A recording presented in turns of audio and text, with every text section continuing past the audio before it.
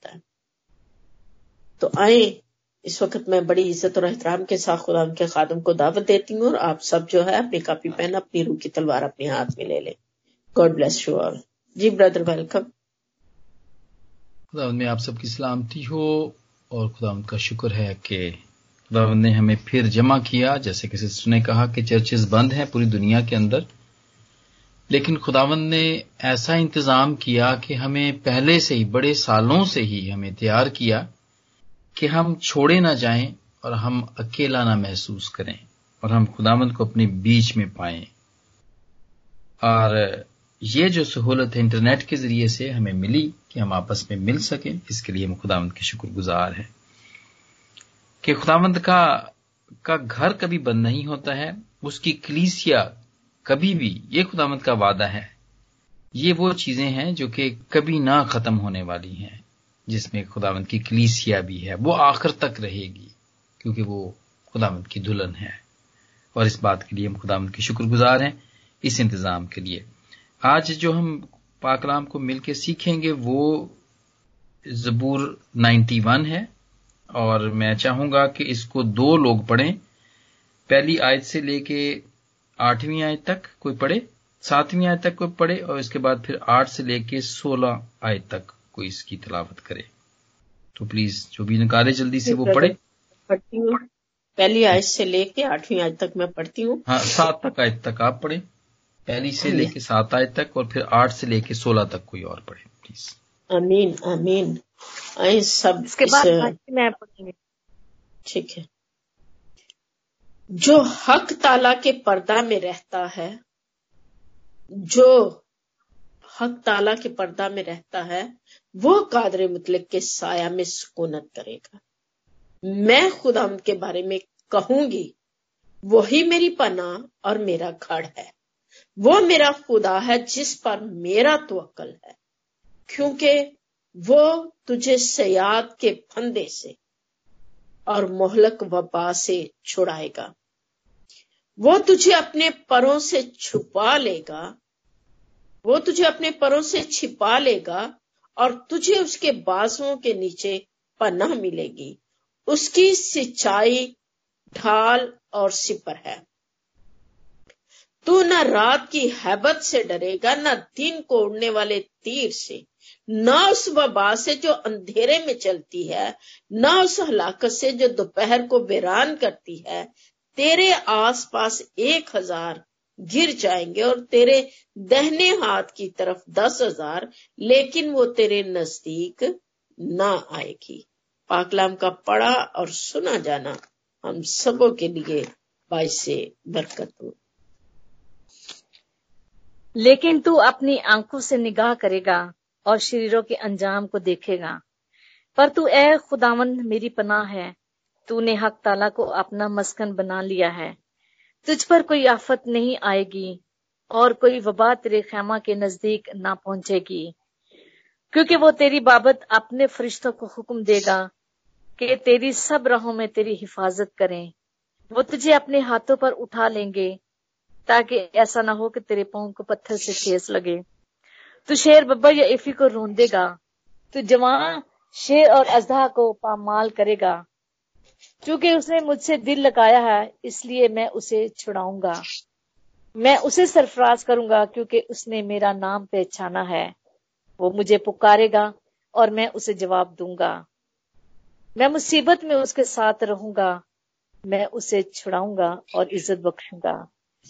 मैं उसे उम्र के दराजे से आसूदा करूंगा और अपनी निजात उसे दिखाऊंगा। पाक कलाम के पढ़े और सुने जाने पर खुदावंद की बरकत हो। आमीन। खुदावंद का शुक्र हो। आमीन आमीन। खुदावंद का शुक्र हो।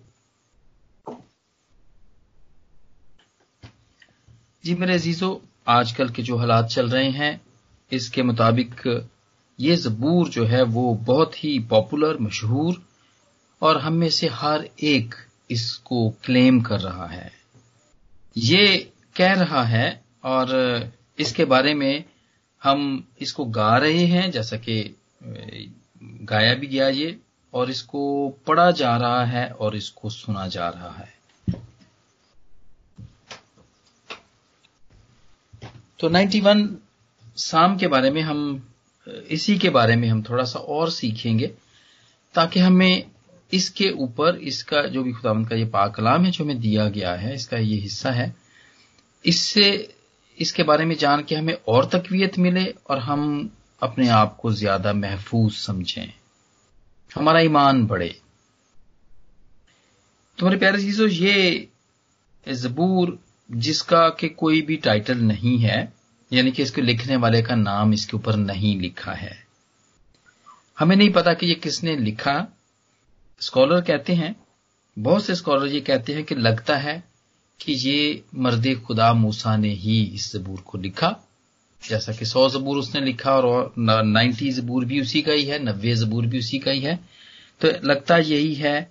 इसका जो रस्मुल खत है, जो इसकी राइटिंग का जो स्टाइल है, वो ऐसा ही लगता है कि ये मर्द खुदा मूसा ने ही लिखा है। और बहुत सारे स्कॉलर्स ये भी कहते हैं कि जो 91 साम है, 91 ज़बूर है, ये 90 ज़बूर का ही दूसरा हिस्सा है, क्योंकि मर्द खुदा मूसा एक नहायत पढ़ा लिखा था और वो शहजादों की तरह फिरौन की बेटी के महल में उसके साथ, उस महल में उसकी तालीम और तरबियत हुई और उसका एक खास स्टाइल है लिखने का। और जितने भी अबरानी स्कॉलर हैं, डॉक्टर हैं, जो कि जिन्होंने इस बात को पहचाना कि जो पहली 5 किताबें हैं वो मर्द खुदा मूसा ने ही लिखी हुई हैं, उन्हीं का ये कहना है कि इसका जो स्टाइल है, 91 ज़बूर का जो स्टाइल है, उससे यही लगता है कि ये 90 ज़बूर का दूसरा हिस्सा है और ये मर्द खुदा मूसा ने ही लिखा है। बहरहाल ये बिल्कुल हमें तकवीयत देता है, हमारा डर उतारता है, हमारे ईमान को ये बढ़ाता है। तो मेरे अजीजों, इसमें बहुत सारी ऐसी बातें हैं जो कि हम देखते हैं, जो कि ज़बूर 90 में भी हैं। और खास तौर पे जो सांपों का जिक्र है, जो सांपों का जिक्र जहां पे हम पढ़ते हैं और उसका जिक्र हम मर्द खुदा मूसा ने गिनती की किताब उसका 21वां बाब और उसकी नामी आयत के अंदर भी इसका जिक्र किया है। और जैसा कि ये 91 ज़बूर की 13वीं आयत में लिखा हुआ है कि तू शेर बब्बर अफई को रोंदेगा, अफई जो हैं, और तू जवान शेर और अजदहा को पामाल करेगा। तो ये सारी वो इनके ऊपर वो मुसीबतें या वो चीजें हैं जिनका ये सामना करते रहे। जब ये मिस्र से निकले और ये जब रास्ते में थे, ये अपने वादे की सरजमीन तक जा रहे थे, तो ये रास्ते में सब ये इनका सामना करते रहे, इन सारी चीजों का सामना करते रहे, उसमें ये सांप भी थे।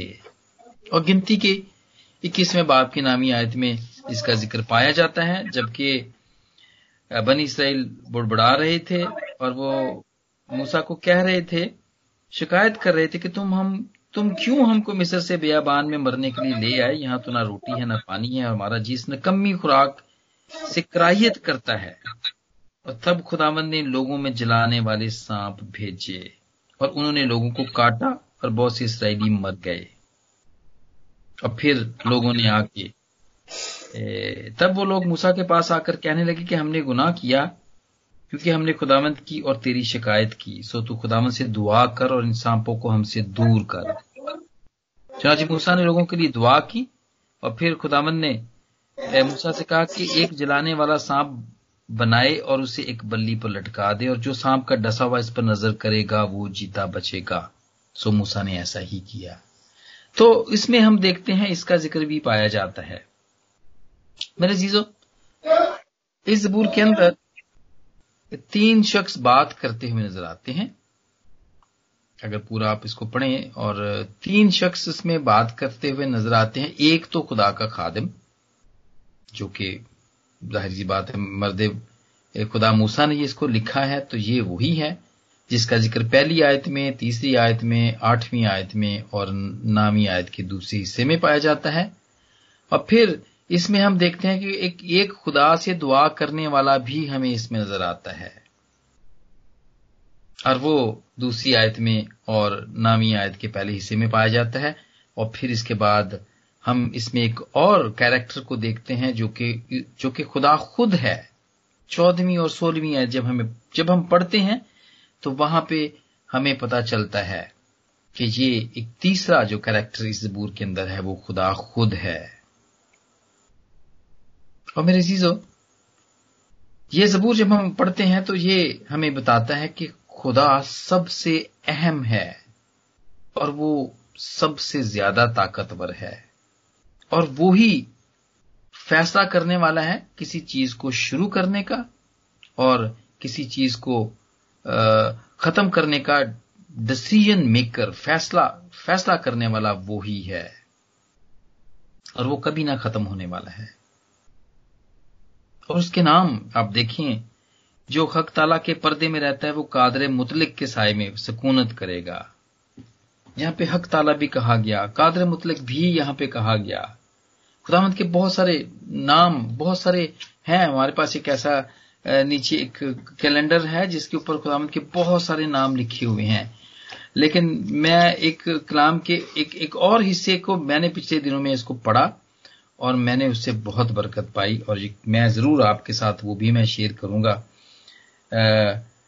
जब मुकद्दस यूहन्ना को खुदावंद मुकाशफा देता है, आने वाली चीजों के बारे में बताता है, तो वो उसको सारी कलीसियों को, जो 7 कलीसियां हैं, वो उनके लिए एक खत लिखवाता है। खुदावंद उसको मुकद्दस यूहन्ना को खत लिखवाता है, और हर खत से पहले वो अपने बारे में बताता है कि वो कौन है।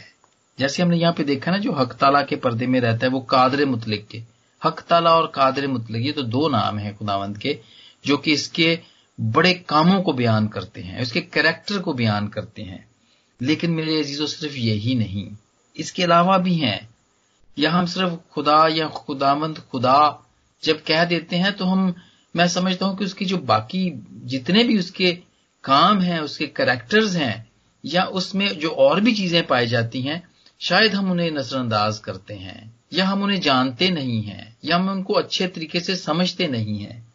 लेकिन मैं जरूर यहां पे पढ़ूंगा, और आप इसमें सवाए 2 कलीसियों के बाकी हर एक कलीसिया के अंदर उसने अपना जो नाम है और अपने बारे में जो कहा है वो बिल्कुल फर्क है। तो मैं मुकाशफा दूसरे बाब से मैं शुरू करूंगा, और ये इफिसस की कलीसिया के नाम है। और उसने कहा कि इफिसस की कलीसिया के फरिश्ते को ये लिख। अब उस खुदावंद का अब अख्तियार देखें और इसके काम देखें कि वो कितना मुहीब है। यहां पे लिखा है, जो अपने दाहिने हाथ में सितारे लिए हुए है और सोने के 7 चिरागदान में फिरता है, वो ये फरमाता है। ये है खुदावंद का एक काम या कैरेक्टर या एक रुतबा आप कह सकते हैं कि आप उनको इस तरह भी याद कर सकते हैं। कभी भी हम दुआ करें तो हम कहते हैं ना, जो अल्फा और ओमेगा है, जो अब आगे जाके हम पढ़ेंगे, तो उसके बारे में भी हम उसको इस्तेमाल करते हैं। लेकिन जब हम कभी भी दुआ करें तो हम ये भी कह सकते हैं कि खुदावंद, तू अपने दाहिने हाथ में सितारे लिए हुए है और सोने के 7 चिरागदानों में फिरता है। हम तो उससे ये दुआ करते हैं क्योंकि ये उसका खिताब है। हम उसको मुखातिब हो सकते हैं क्योंकि ये उसने अपने आप को खुद मुखातिब किया है, और मुकद्दस यूहन्ना को ये कहा है उसने कि इफिसस की कलीसिया के फरिश्ते को ये लिख कि जो अपने दाहिने हाथ में सितारे लिए हुए है और सोने के 7 चिरागदानों में फिरता है, वो ये फरमाता है। ये पहली कलीसिया थी। दूसरी कलीसिया सुमरना, उनको क्या लिखता है? सुमरना की कलीसिया के फरिश्ते को ये लिख, जो अव्वल और आखिर है और जो मर गया था और जिंदा हुआ, वो ये फरमाता है। ये उसका दूसरा खिताब है। फिर परगमन की कलीसिया को वो क्या कहता है? परगमन की कलीसिया के फरिश्ते को ये लिख, जिसके पास 2 धारी तेज तलवार है, वो ये फरमाता है। ये खिताब है। फिर इसके बाद थियोथेरा की कलीसिया, वो कहता है कि इसकी कलीसिया को ये लिख के, खुदा का बेटा जिसकी आंखें आग के शोले की मानद और पांव खालिस पीतल की मानद हैं। वो ये फरमाता है, ये खुदावंद के खिताब हैं। और फिर सरदीस की कलीसिया जो कि 30 बाब में पाई जाती है, उसमें भी खुदावंद फिर रिपीट करते हैं, जो कि पहली कलीसिया के अंदर जब उन्होंने कहा, वो अपने खिताब को फिर जैसे कि इफिसस की कलीसिया को कहा, फिर यहां पे वो कहते हैं, और सरदीस की कलीसिया के फरिश्ते को ये लिख जिसके पास खुदा की 7 रूहें हैं और 7 सितारे हैं, वो ये फरमाता है।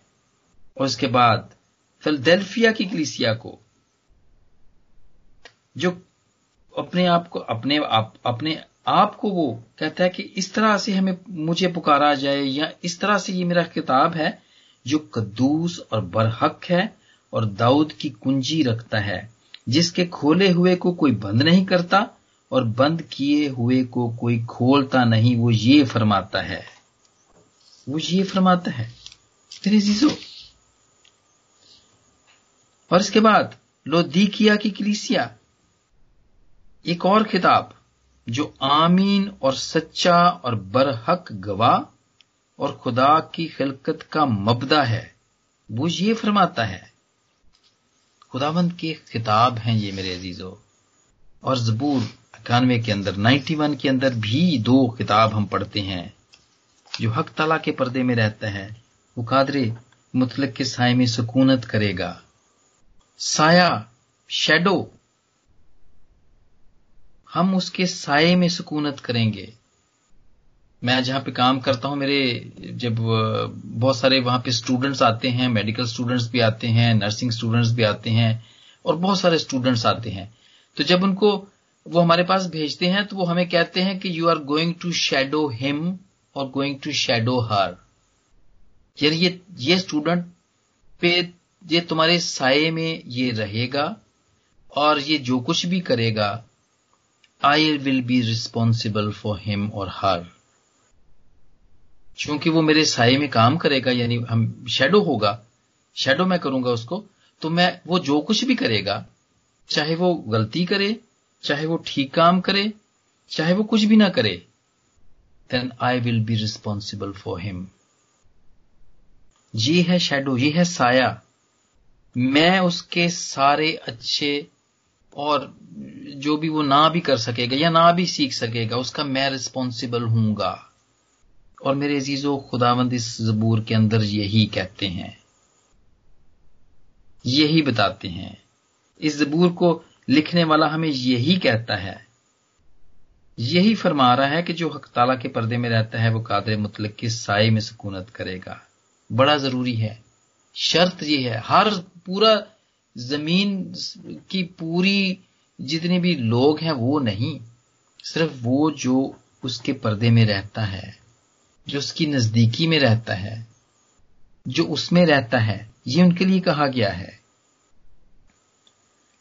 और इसमें हम ये चीज देखते हैं, और इससे हमें बड़ी तकवीयत मिलती है कि हम जो कुछ भी कर रहे हैं, चूंकि हम उसके साथ हैं, and he is going to shadow us, या हम उसके साए में रह के कर रहे हैं, लेकिन हम उसके साथ जुड़े हुए हैं, हम उसके साथ बड़ी हुए हैं।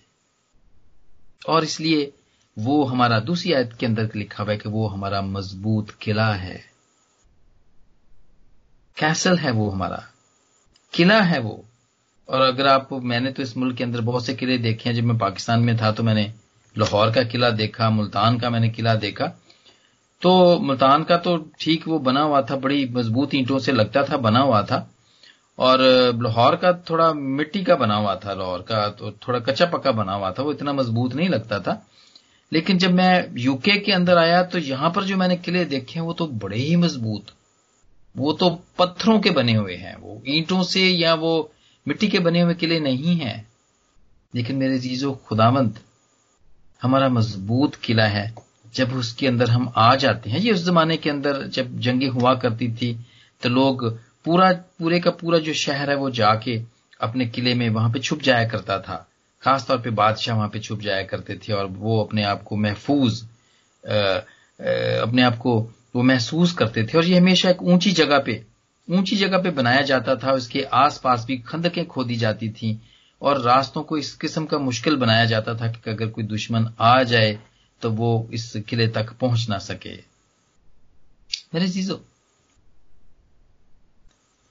खुदावंद हमारा किला है, ये ज़बूर हमें बताता है, हमें तसल्ली देता है, हमारी ढारस बंधाता है।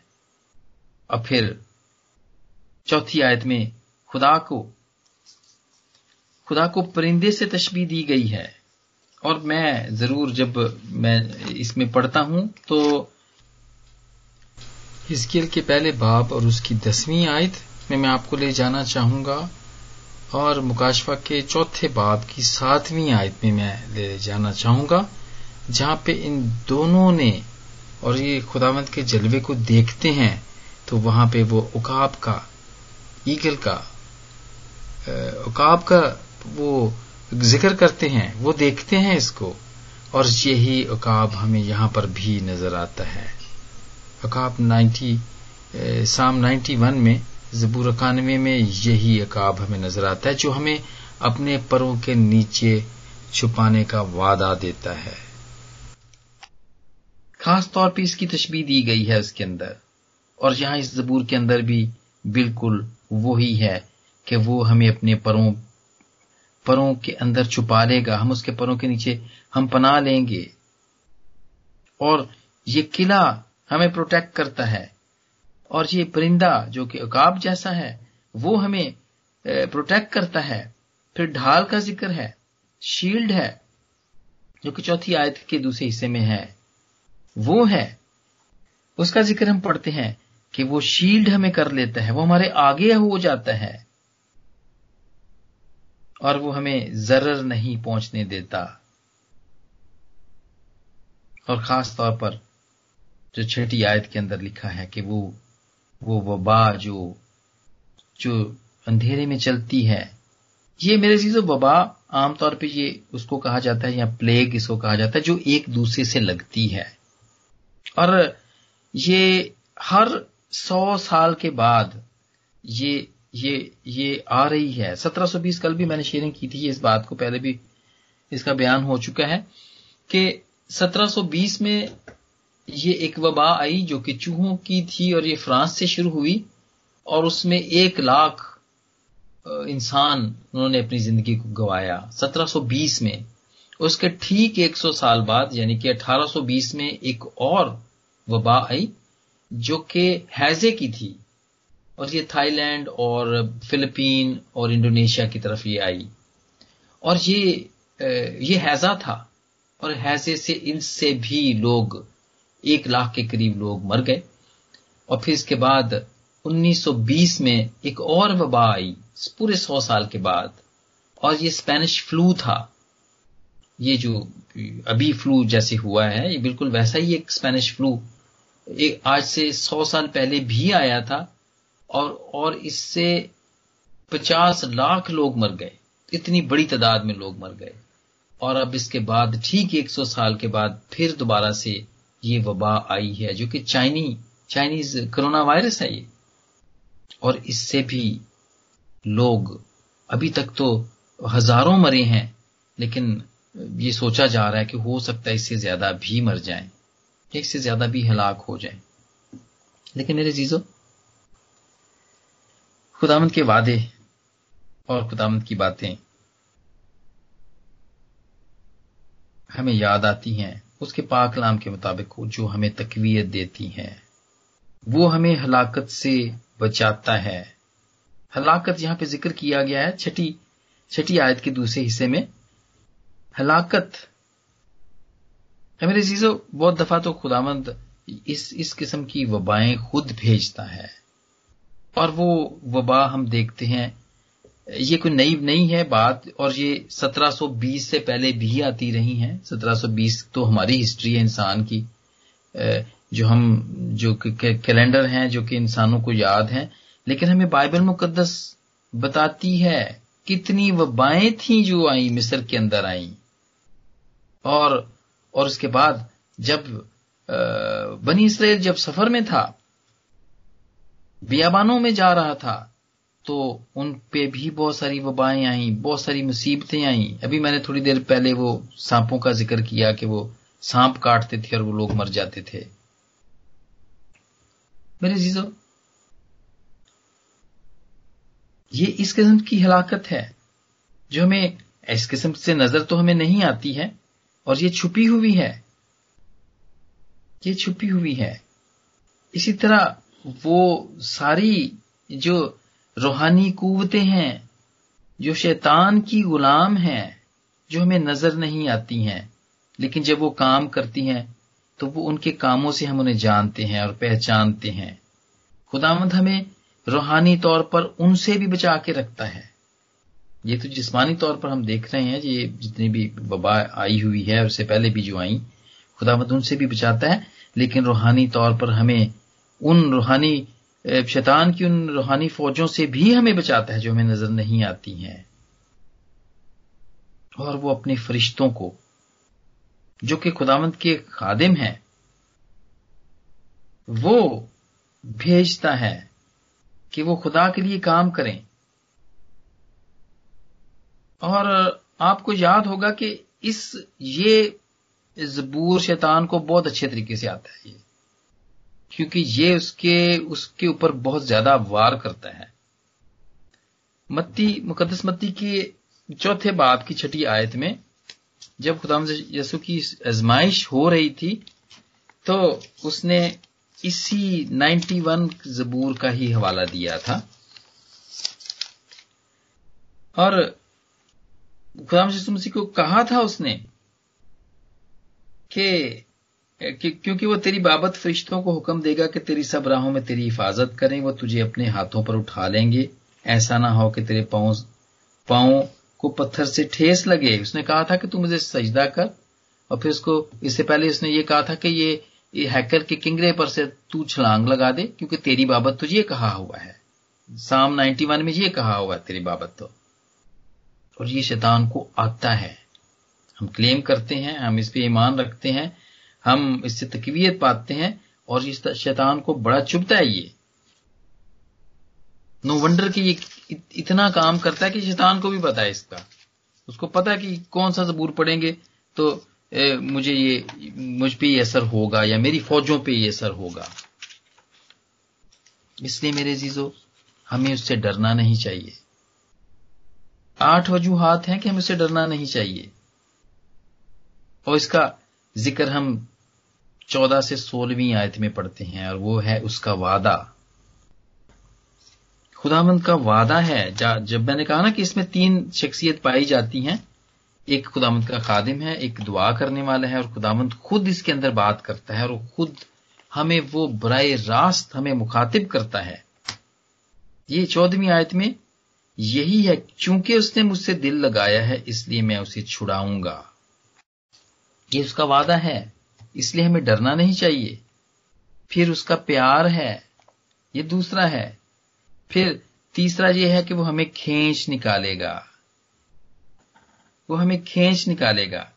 क्योंकि उसने मुझसे दिल लगाया है इसलिए मैं उसे छुड़ाऊंगा, मैं उसे सरफराज करूंगा, क्योंकि उसने मेरा नाम पहचाना है। वो मुझे पुकारेगा और मैं उसे जवाब दूंगा। ये खुदावंद कह रहा है, मुखातिब है।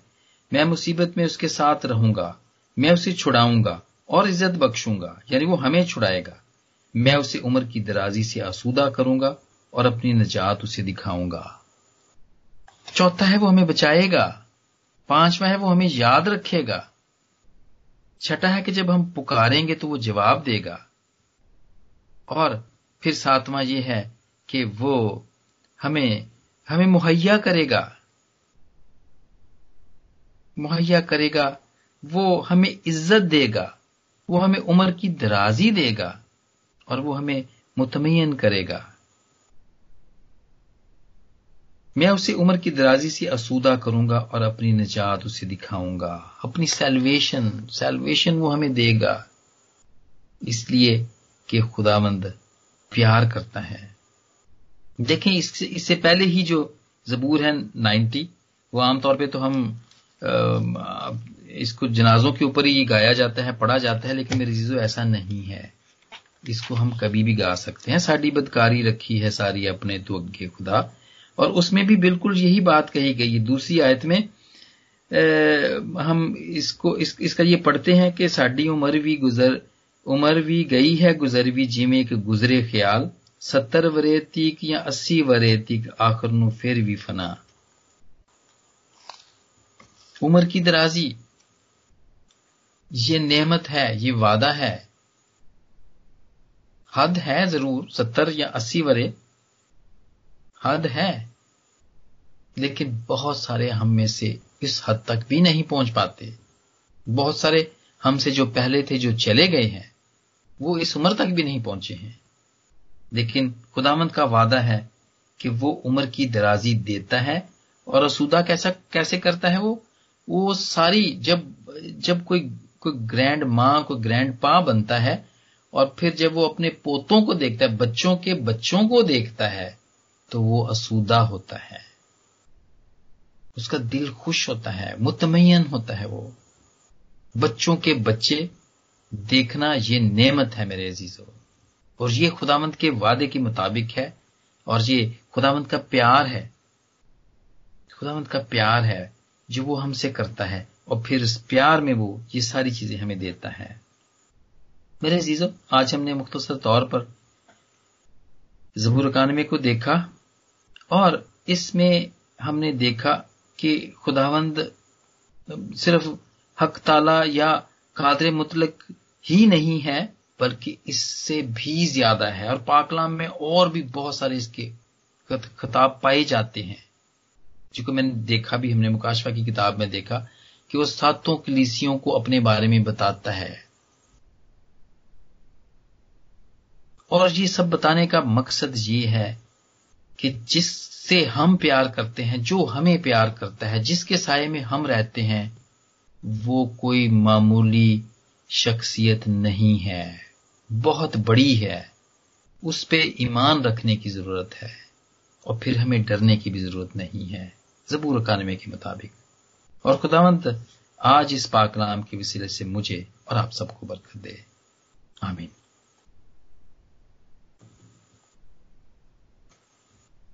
आमीन आमीन आमीन आमीन। थैंक यू ब्रदर आदिल इस ब्लेसफुल बाइबल स्टडी के लिए। खुदावंद इस ज़बूर के मुताबिक हमेशा वो आपको सियाद के फंदे और मोहलक वबा से बचा के रखे, बरकत दे, और अपनी इस्लाह के लिए कसरत से खर्च और इस्तेमाल करे। आमीन।